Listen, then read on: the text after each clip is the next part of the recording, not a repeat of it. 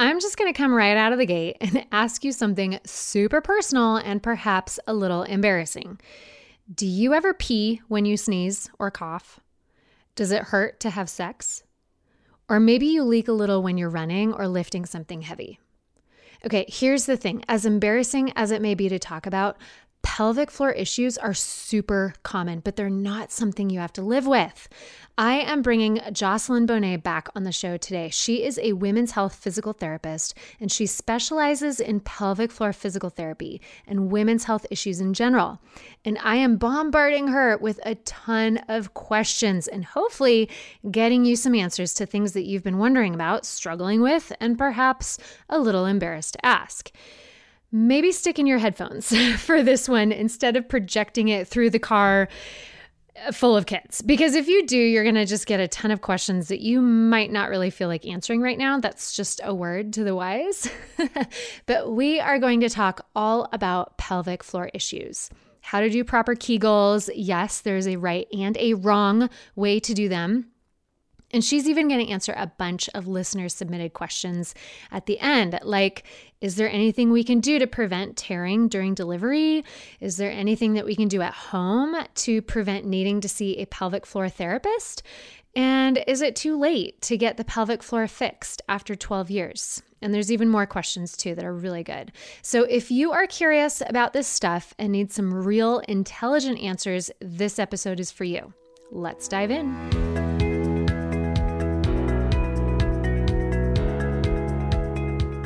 Welcome to the Strong Mamas podcast, where we're talking about our fitness and food choices as moms in real life and in light of our faith as Christ followers. I'm your host, Megan Dahlman, and together we'll be exploring what it means to be a healthy, strong mama in the middle of a culture that's obsessed with vanity. This podcast is all about helping and equipping you to take better care of yourself and the ones you love. So, Jocelyn, I feel like the first time we actually met was at Costco, wasn't it? I do remember that. So funny. I feel like I always run into people at Costco. Our eyes met across the aisle and I said, or you said Jocelyn, and I said, Megan? I know. So funny. I can't tell you how many people I have met from Strong Mamas that they recognize me or I recognize them. And it's like, well, we're in Costco. Of course, that's the perfect place to meet. Yes. So funny. Okay. So you're a physical therapist that specializes in women's health and the pelvic floor. Can you tell us a little bit more about exactly what it is that you do? Yes. So I have been a physical therapist for 20 years with a specialty in pelvic health / women's health that entire time. The pelvic health physical therapy focuses on all things pelvic and abdominal. So any issues with pregnancy, pelvic pain, incontinence, either urinary fecal incontinence, pain with intercourse, GI related issues, so constipation, abdominal cramping, post-surgery. So if people have scar tissue or adhesions post-surgery, physical therapy can also help with that. Wow. So kind of pretty much everything from like rib cage to knees. Rib cage, knees, and really head to toe, because it all, Sure. Posture and everything, it all plays in. Completely. So I know that whenever I coach and chat with women about the pelvic floor, everyone everyone giggles. It's almost like this taboo topic that everyone's a little embarrassed to talk about. And it always seems so funny and so personal. But it's a topic that many of us really do need to talk about. It seems like whenever the subject comes up, so many feel the ability to admit that they're suffering from some sort of pelvic floor dysfunction also, and they've just been so embarrassed to bring it up. So do you feel like this subject, and maybe your field in general, deserves to be a little bit destigmatized? Absolutely. God made our bodies, God made our pelvic floor, God made sex to be wonderful. And we need to not be afraid to talk about an issue in our pelvic floor region, just like we're not afraid to talk about neck pain, because it's just a part of the body that's good and that's healthy and deserves focus and attention. So absolutely, I would love for it to be destigmatized. And the best way for that to happen is for people to just talk to each other about their issues and know that they're not alone at all. Mm. Yeah, oh, that is so good. So good. And I've even heard that in some European countries and maybe in Canada also, it's kind of common practice now that during that postpartum phase and maybe even during pregnancy, that they're requiring as part of the postpartum care for every mom to include seeing a pelvic floor physical therapist. Like they are all starting to value the benefit of what you do. So do you feel like that would be helpful for us here too? I think that would be amazing. I've wanted that for years and years. I've said it to patients over the years. I mean, by having it be just a standard procedure after delivery and even before, it just opens up the possibility and the awareness for women that there may be an issue. And if they ever experience anything, they know where to reach out for help. So I think it'd be amazing if we can get to that point in our country. Yeah. And even for someone who might not have like an issue that they're noticing already, just to have that connection with someone that they've created beforehand when an issue comes up. So valuable. Exactly. So valuable. Yeah. So let's talk about maybe some of the most common issues that women come to see you for. What are probably the big ones, the ones that you find yourself taking care of the most? Urinary and fecal incontinence, pain with intercourse, pelvic organ prolapse, and then pelvic issues like pubic symphysis dysfunction or sacroiliac dysfunction where they have pain in the joints of the pelvis. Those are probably the main things that I see people for. Okay. Yeah. I feel like we've heard about the urinary incontinence a lot, but the fecal incontinence, that's something that seems like not very many people would ever want to talk about that one. People are more embarrassed to talk about it, but it can be helped just as much with physical therapy as the urinary incontinence. And fecal incontinence is not just leaking stool, it can also be leaking gas. Like when you move from sit to stand, you leak gas, or you cough or sneeze, you leak gas, or not being able to hold it in when you want to. That also counts as fecal incontinence or anal incontinence. Okay, interesting. And then talk to me about the pelvic organ prolapse. Explain what exactly that is.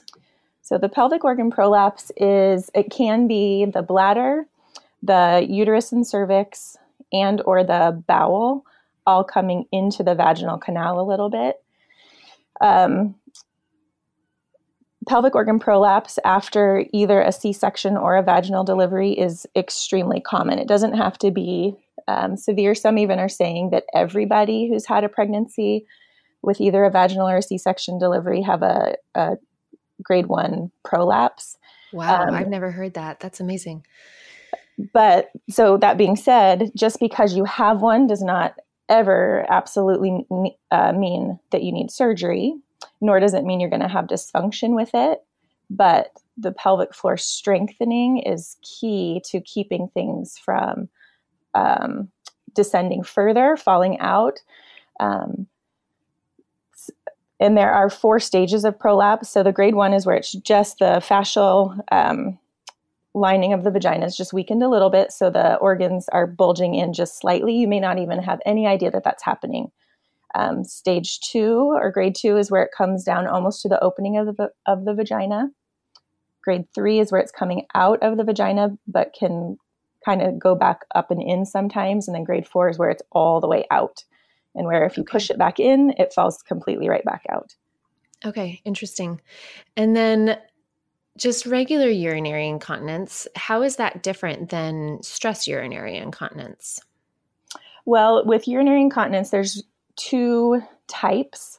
So urinary incontinence is the global word, and then there's 2 general types. One is called stress urinary incontinence. One is called urge urinary incontinence. So stress incontinence is generally when there is a force. So a cough or a sneeze, or you're lifting, walking, running, jumping. So there's an external force that's causing increase in the intra-abdominal pressure without the pelvic floor strength, and so urine's leaking out. The urge incontinence is where you get the sensation that you need to go to the bathroom, and this can happen also with fecal. So you pull into your driveway or you're walking into your house, and all of a sudden the urge to go comes on super, super strong, and you rush to the bathroom and don't make it. Interesting. Yeah. Do you feel like people deal with both of those types of incontinence equally, or is there one that's more common than the other? Oh, probably pretty equally. Yeah. Okay. Yeah. And often people have both. So it's called mixed incontinence when that's the situation. Okay. But they're treated completely differently. Oh, okay. Fascinating. Okay, we're going to talk about that a little bit more in a bit. But now you mentioned when we were talking about rib cage to knees that it's all kind of connected. And I know that I personally have referred women to you for certain back pain and hip pain that goes beyond just the acute spot that they're experiencing the pain. And I have felt like, well, maybe this is connected into the pelvic floor region because it kind of all is. So is it fairly common for someone that's experiencing issues maybe in other areas of their core region to find relief and maybe even breakthrough by addressing their pelvic floor muscles too? I mean, how common are these things all interrelated? Well, very common. They're interrelated. The pelvic floor is the base of the core. So when you're dealing with any hip, leg, back, spine dysfunction, the core strength, meaning the abdominals, the diaphragm, the back muscles, and the pelvic floor, all need to be strengthened and coordinated and able to relax and contract and work appropriately. So definitely they're interrelated. I'm lucky enough to work in a clinic with a bunch of therapists, most of whom are orthopedic therapists. And then me and one other therapist do the pelvic health.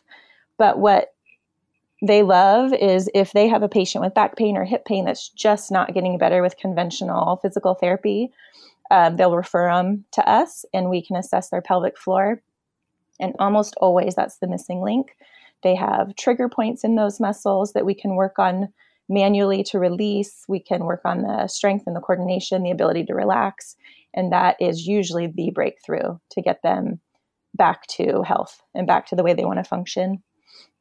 That is amazing because I feel like there's probably a lot of people listening that have been suffering from back pain or even hip pain, maybe hip flexor pain for a long time and have perhaps gone to see spine therapists or spine surgeons even, and maybe they're not looking at it from a 360-degree view. And maybe just seeing a pelvic floor physical therapist could be that breakthrough for them. It is. It often is. Yeah. Wow. Amazing. Amazing. So also kind of part of the core and thinking about postpartum health and just women's health in general. So do you frequently see the diastasis recti, the separated abdominals along with pelvic floor issues? Do they frequently go hand in hand? And are those two things treatable kind of simultaneously? Yes, they are definitely treatable simultaneously. You can have one without the other. So having a diastasis doesn't necessarily mean you're going to have pelvic floor function issues, but they can go hand in hand. And yes, they're both very, very treatable. To get a diastasis during the end stages of pregnancy is normal because the abdominals are getting super stretched. But within about 2 to 4 weeks after delivery, it should be closing, or 4 to 6 weeks, it should be closing pretty well. That meaning it should not be more than 2 fingers separation above the belly button, which you can check by lying on your back and putting your fingers horizontally, lifting your head and shoulders up to engage the rectus abdominis, and then feeling that space in between the muscles. So if it is 2 fingers or less, that's within normal limits. If it's bigger than that, it really needs to be addressed if it's not steadily closing after delivery. Interesting. And I can post a link to a self-assessment video, one that I have found to be very helpful, so someone can see how that self-assessment is done. So go into my show notes and you can find a link to see how to do a self-assessment. So when someone is taking care of their diastasis and working on healing it, would it be valuable for them at the same time to be considering the strength of their pelvic floor too? I mean, do those things, as you get one stronger and maybe the tension and the function of the tissues in one area, is that going to really, would it be beneficial to make sure that everything is stronger? Yes, it would, because those are they're two sections of the core, and they really need to be working together coordinatedly and with equal strength. So yes, it's definitely important. Right, right. So I feel like it might be helpful for women to just kind of understand, maybe just in general terms, the basic anatomy of the pelvic floor. I know we're not on video here, no one can see this, but can you perhaps describe just the muscles and the shape and what's going on in the pelvic floor? Because I think it's helpful to know that these are muscles, just like other muscles on our body. For some reason, we think of these muscles like they're different, like they're just soft tissues that don't have a job. So maybe if you can just explain the general anatomy. Absolutely. I say that those exact same words every single day. These are muscles just like any other muscle in your body. And they're I think more vast than people picture. The group of muscles go from your pubic bone to your tailbone, and then side to side from sit bone to sit bone. So it's this large hammock-shaped muscle that's pierced by the urethra, the vagina, and the anus. Okay. There are 3 layers of muscles. The most superficial layer of muscle are involved in sexual arousal and orgasm. The second layer are your sphincters, your urethral sphincter and your anal sphincter. So important for them to be strong enough to kink off those areas so you don't leak, but also important for them to be able to relax so that you can have an easy urination and easy bowel movement. And then the third layer, the deepest layer of muscles, are our postural support and our organ support. Okay, great. So when people are talking about maybe postpartum during delivery, when they have tears, when they consider the degree of tears, what are they talking about there? Are they talking about the layers of muscle that have been torn through, or what are they considering? They are usually talking about how far back it goes. So a grade 1 just goes a little ways, a grade 2 goes into more of the center area, and a grade 3 goes all the way to the external anal sphincter. So you can tear the anal sphincter, and that really increases risk of fecal and anal incontinence. Okay, that makes sense. But people can also tear up into the vagina or sideways or up to the urethra, and they usually aren't graded the same way. It's just kind of mentioned. Okay. So then, knowing that our pelvic floor is made up of muscles, because we think of all the other muscles on the rest of our body, like, oh, it's just really, really good for whatever muscle we have to be as strong as it possibly can be. Is the best thing for every woman to have a crazy strong pelvic floor muscle? I feel like there's kind of this bizarre trend out there with the jade egg thing. And if people know what that is, but just to have a super strong vagina. And is that good? Is it bad? Or maybe we're not hearing the whole story. It's unnecessary. I mean, I've seen pictures of a lady holding a surfboard with her vagina. I mean, that's unnecessary. Why? Why are we doing that? Right? Why? It can be damaging to your partner, first of all. It can create pain if you're unable to relax those muscles. So being super, super strong is not necessary. With just like any muscle in the body, it's as important to know how to contract the muscle as it is to know how to completely relax the muscle. So if you are worried about leaking or worried about prolapse, sometimes people hold too much tension in their pelvic floor because they're fearful of if they let it go, what'll happen. But just like when you bend your elbow, you want your hand to come all the way up to your shoulder, and then you want to relax your biceps and have your elbow extend completely. We need the pelvic floor to be able to work along its entire range of motion as well, on the full contract and then the full relax. Very good. Yeah, I feel like that's something most people don't even consider, that a muscle, even no matter what muscle in your body, whether it is the pelvic floor or your bicep or your quad, it needs to know how to contract well, appropriately at the right time with an appropriate amount of strength, but then also how to shut off and not be in full contraction too. Exactly. And sometimes if it's in full contraction all the time, that can also lead to incontinence because it's fatigued. It never has a chance to stop working and rest, and then it can't do the extra that's needed when you cough or sneeze or jump. Fascinating. That makes complete sense. Yeah. So I know that intra-abdominal pressure, so kind of the pressure on the inside of our core, has a big effect on the pelvic floor. And I've told some people when they're walking around trying to keep their abs really tight, thinking that, well, if I just hold my abs in really tight all day long, I will look like I have a flatter stomach and maybe even have stronger abs. But I feel like that's increasing their pressure on the inside of their core and perhaps pressing into the pelvic floor more. So am I correct on this? Is this intra-abdominal pressure a really important thing for us to consider? It is. It is.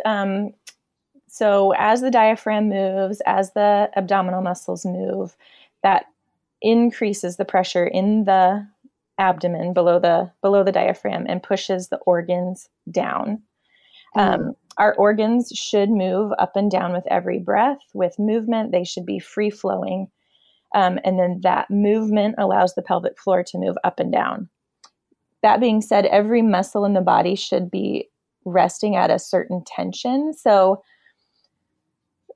no, we don't need to pull our abdominals in super, super tight to make us look skinny and flat, which then applies the pressure down. But we also don't want them to be non-active either and just relaxed and hanging out there where you kind of have that pregnant belly look. So there should be kind of a mid-range tone that can be there. And then with that mid-range tone of the inner core muscles, the transverse abdominis, there should also be like a 20% contraction of the pelvic floor going on. That's just a little bit of tone in through the pelvic floor. So it's supporting things, but not overly contracted. Sure.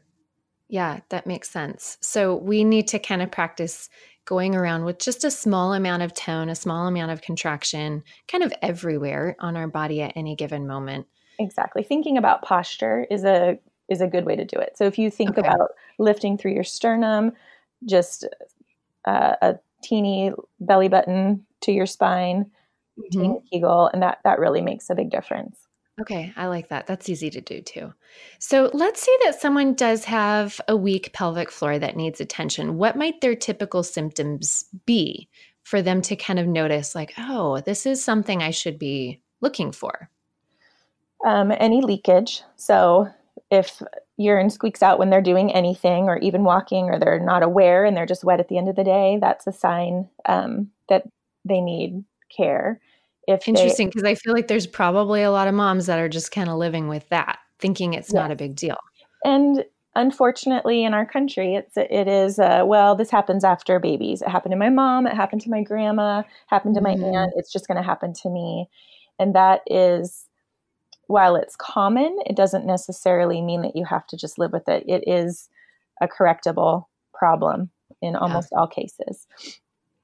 The other thing with a weak pelvic floor is the pelvic organ prolapse. So just a general feeling of pelvic heaviness, or noticing a bulge when you wipe, or anything down there, you feel a little ball. That's a sign that there's some sort of weakness and issue that needs to be addressed in the pelvic floor. Okay, that's really good to know. I didn't hear that last part before. Very good. So let's say someone does have a little bit of leakage. Like you said, some urine squeaks out when they're just doing a few activities. what can someone do to go about strengthening these muscles, maybe just on her own? And the whole Kegel concept, let's talk about that. And they really are the most important muscles for the pelvic floor. It's just a name. It's a name of a doctor who identified those muscles and how to contract them. And so it's not some magic anything. It's just Mr. Kegel. It's just Dr. Kegel. Dr. Kegel. Identified and said, hey, we should do these contractions. And that's why they have that name. So all it is recruiting those muscles in the pelvic floor, the ones that we talked about that go from the pubic bone to the tailbone and from sit bone to sit bone. Mm-hmm. Those are the muscles that do need to be engaged to kink off the urethra and to close the anus so that you don't leak. So a way to think about contracting those muscles is to picture your whole pelvic floor as a baseball diamond. And you want to pull all the bases toward the pitcher's mound. Does that make sense? So you're pulling front. Totally makes sense. Yeah. Front to back and side to side toward the center. And then if you can also think about a little lift at the same time, that is an excellent way to engage those muscles in through the pelvic floor. Okay, because I feel like probably most women would think about a Kegel as just maybe clamping down on a tampon.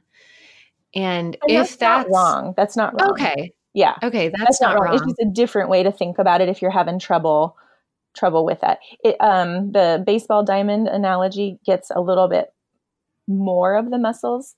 Okay. Just like when you do a quad contraction, if you think about your inner quad, you can sometimes engage that a little bit more. Same thing through the pelvic floor. If you think front or you think back, you can engage some of those muscles a little bit more, front or back. If you're only thinking of the tampon, you're kind of missing full engagement of all the muscles, but it's not wrong. It's just maybe not as complete as it could be. Sure. So once someone has figured out how to do it properly, what's like the frequency and the repetitions and what do we need to know how many to do? If someone has dysfunction, weakness, or prolapse of some sort, they need to do a little bit more than someone who's functioning well and just needs to maintain strength. So every day, women should really be doing Kegels and preferably eventually in standing because it's the most functional position. Plus it is, you're weightlifting, gravity's pulling down and you're lifting up against gravity. But it's important to work both sets of muscle fibers in through the pelvic floor. There's fast twitch and slow twitch muscle fibers. So you want to do shorter holds where you're going to lift up, hold for 1 to 2 seconds, release it completely. Lift up, hold for 1 to 2 seconds, release it completely. And you want to do about 15 of those twice a day. And then you want to do 10-second long holds where you contract and hold it for 10 seconds, relax it for 5 to 10 seconds, and do about 15 of those twice a day. And really that is often enough to kind of re-engage those muscles and get them stronger. When someone is coming into physical therapy and they're having specific issues that they're having trouble with, such as coughing or sneezing or jumping or lifting, we use biofeedback, which just senses the activity that's going on in through the muscles and gives a picture or graph on a screen so that people get that visual of what their muscles are doing. And then we can work specifically on those activities. Because often, even if someone is strong, if the coordination isn't there, they're not contracting the muscles at the correct time, they will still leak. Okay. So that's some of the more specific things that we would do in the clinic to get people where they want to be. Yeah. And I have found just that once someone knows how to do a Kegel well and then practices it during the day, it might be helpful for them to practice it while doing stressful things, like whether it could be just strength training, like doing definitely. A squat, or while you're doing exercises that perhaps spread the legs and maybe pull a little more length into the pelvic floor where it might be compromised naturally. So perhaps just practicing, bringing your attention to your pelvic floor as you're doing those exercises. And then of course, like while you're jumping or high knee jogging or things like that. Yeah. So I tell people anytime they're doing any weight training anywhere. So as you're doing a bicep curl or an overhead press or a squat, you should be doing a Kegel contraction. So on the work portion, you want to be exhaling because that descends the, or it makes the diaphragm rise up, and then you want to do a Kegel contraction at the same time. Perfect. So all of that helps engage in support. Perfect. I love it. I love it. So, okay, so that's weak pelvic floor. Now, is it possible for a woman to have a pelvic floor that is too strong? And I know we talked about this just a little bit. For someone who's got the overcontracting pelvic floor, what might be some of their symptoms associated with that? Often it's pelvic pain. So pain with intercourse, pain with bowel movements. It can be constipation. It can be difficulty with bladder emptying. Those are the main things we see when the pelvic floor muscles aren't, and it's not even necessarily too strong, just not relaxing. They're holding too much tension. So you can be super tight and weak. So tight muscles doesn't necessarily equal strong muscles. It can, but it doesn't always. Okay. So then with someone who has overcontracted muscles, is seeing someone like you probably the best route for them to go? It sounds like it's maybe less possible to correct that just marginally at home on their own. It's a lot more difficult for people to know how to relax those muscles. It takes a lot of education to teach people how to let go, how to do that reverse Kegel. Sometimes it's just difficult. And then also they often benefit from trigger point work to the muscles and manual stretching. Okay. So getting the muscles back to their normal tension with some specific help.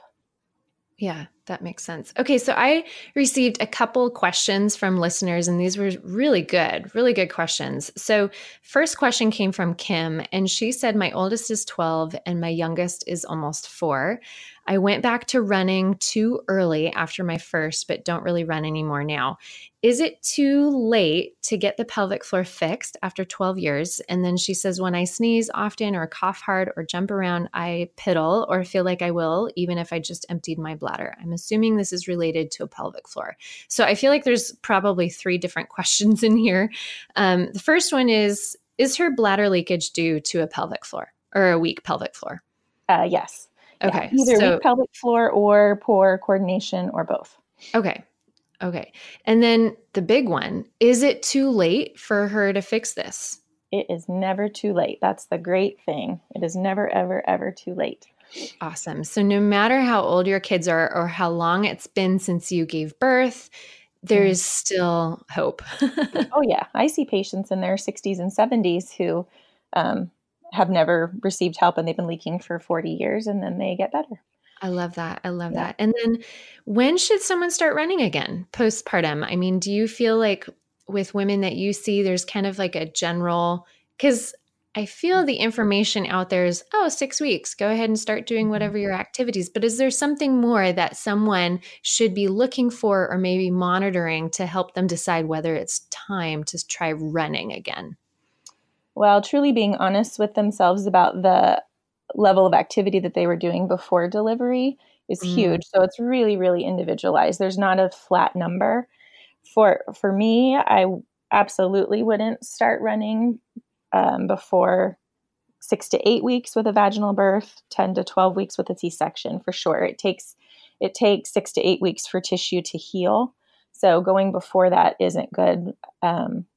Childbirth is trauma. It's trauma to those muscles. They get rapidly stretched and it just takes time. So that's the absolute bottom. And then you really need to start with getting your abdominals, glute muscles, pelvic floor muscles stronger before running. And then you want to ease in, just do interval training or like a couch to 5K sort of program where you're really easing in. Even if you were running 5 miles up until the day the baby was born, you want to ease back in slowly. Someone who was running that much beforehand may be able to progress quicker than someone who hasn't run since their first trimester. Sure. But So, I mean, I guess there's not a hard and fast rule, but Yeah. slower is probably better.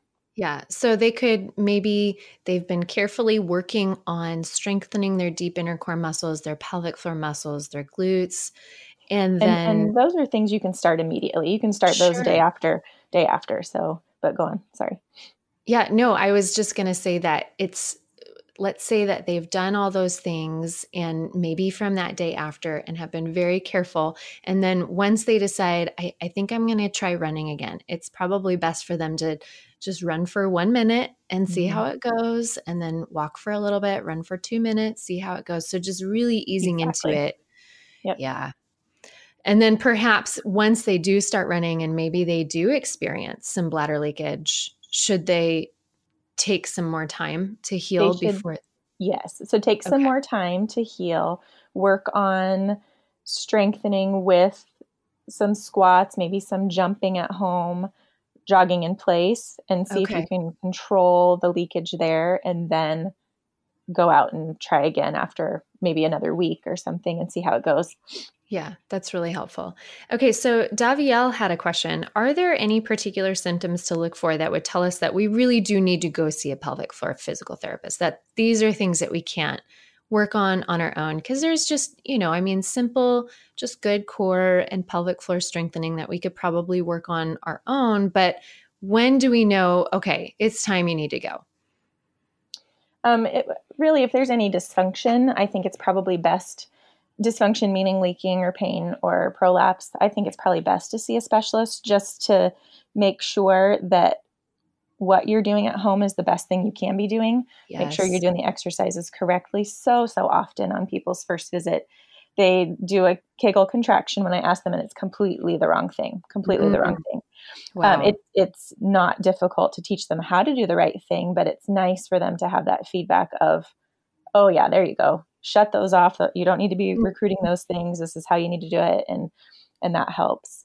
So even just a one-time check is beneficial. And then if more help is needed, we're there. I love it. So kind of across the board. Yeah, really. And that goes back to wouldn't it be great if people could come right after delivery? It would be so amazing. It would be so good. Yeah. Okay. So Davielle had another question. Is there anything that we can do to prevent tearing from delivery? So kind of prior to delivery, maybe in those last few weeks leading up to your due date, is there something that a mom can do to kind of prevent tearing? It seems like the medical community is not really in agreement on this. What do you think? Yeah, the perineal massage is really helpful. Okay. I usually tell people to start that about 6 weeks prior to their due date. Okay. And so that is putting a couple fingers inside the vagina with lubrication of some sort and pushing down into the side and circling down to the middle and then up the other side and go back and forth, back and forth. You want to get that burning sensation so that you know you're really stretching the tissues, and that helps prepare the tissues. The other thing that can help is to slow the intensity of the push during delivery. So one doctor I used to work with who was fantastic with the pelvic floor before he retired, he would tell his patients during pushing, he's like, no, don't push so hard. Don't push so hard. Just let the baby come. Let the baby come. And then that gives the tissues time to accommodate as that big stretch is coming. Yeah. So maybe perhaps leading up to delivery, doing a ton of Kegels is the wrong thing. Just right. Well, working on that reverse Kegel is huge. Right. So going into delivery, knowing how to relax well, because I feel like during delivery, we need a really loose pelvic floor, a really relaxed pelvic floor, and a strong uterus. So kind of the opposite of what maybe many women would think, like, oh, strong pelvic floor, that's going to push the baby out. Actually, that might prevent the baby from coming out easily. Yep. It's that knowing how to relax completely, just like with every other muscle that's important. Yep. Yeah. Okay, I had one final question. We're going to call her name Amanda because she was a little embarrassed to ask this, but I'm glad that she did, because I think a lot of us women experience this and genuinely want to know if there's a solution. So let's talk about queefing, or essentially when air escapes from the vagina and makes like kind of a farting sound. What the heck is going on and why? And is there anything that we can do to prevent this from happening? I feel like there's a lot of moms that refuse to go to a public yoga class because of this issue. So basically what that is, it's air getting trapped between the space of the vaginal wall. So when the fascia is really loose, air can get in there. So part of that, I mean, it just happens. Sure. Like if your legs are super spread, your vagina is a little bit open, air is going to get in and it happens. So one of the main things is know it happens to everybody and don't worry about it. But if it's happening a lot, or you feel like there's a lot of kind of gaping or space in the vagina, strengthening to close that and increasing the resting tone will help. Okay. And then what if like they were to do maybe right before they go into that position that they know is kind of vulnerable, maybe do a small Kegel at that moment? Would that help? Okay. That would be perfect. Yes, it would close it off so the air can't get in as they're moving into that position. Okay, cool. Okay, guys, it's not that crazy. It's not crazy. No. Okay, I have a couple questions for you that I'm putting you on the spot. Okay.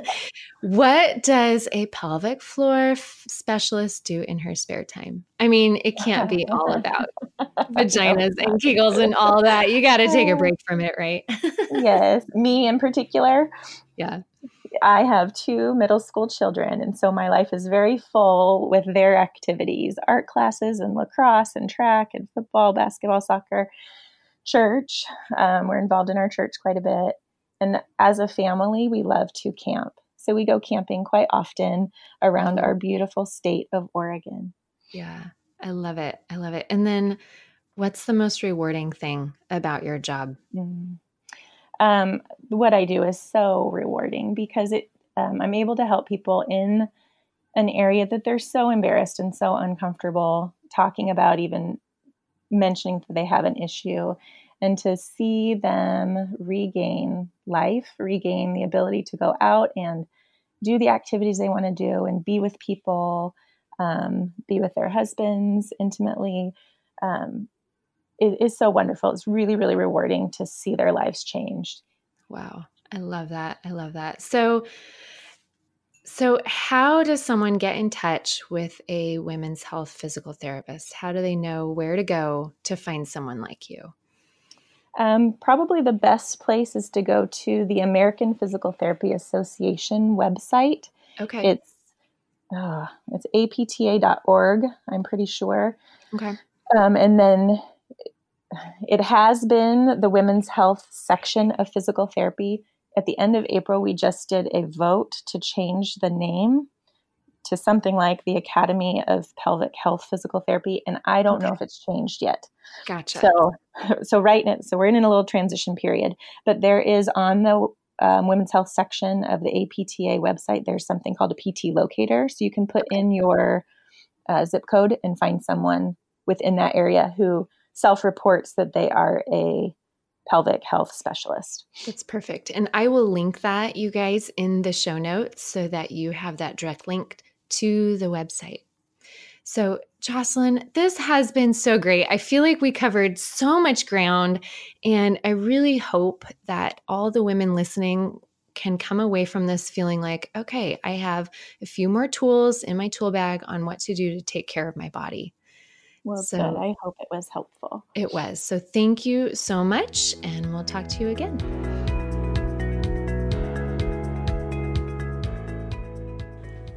Okay, how awesome was Jocelyn? Oh my goodness, you guys. I hope that you learned a lot and you feel a little more equipped and maybe even empowered and emboldened to take care of your body in this unique way. I don't want you to feel embarrassed about any of this stuff because as it comes to find out, a lot of us deal with this. So hopefully this gave you the courage to go get help if it's something that you realized, wow, I've been living with this for a while and this is stuff that actually can get fixed and I can feel so much better in my own body. I will make sure that all of the information that she gave us, the resources that she mentioned, are in the show notes. So go refer to those. And guys, listen, if you haven't yet, make sure you subscribe to the Strong Mamas podcast, leave a quick review, rate the show, and I would love to see who's listening. So if you're listening to this episode, just take a quick snapshot, a screenshot of the show and post it to your social media feed. Make sure you tag me in it at strong_mamas or on Facebook at Strong Mamas so I can see who is watching the show, listening. You guys aren't watching this. Thank you so much for joining me for this episode. Stay tuned for next time, and I'll talk to you then.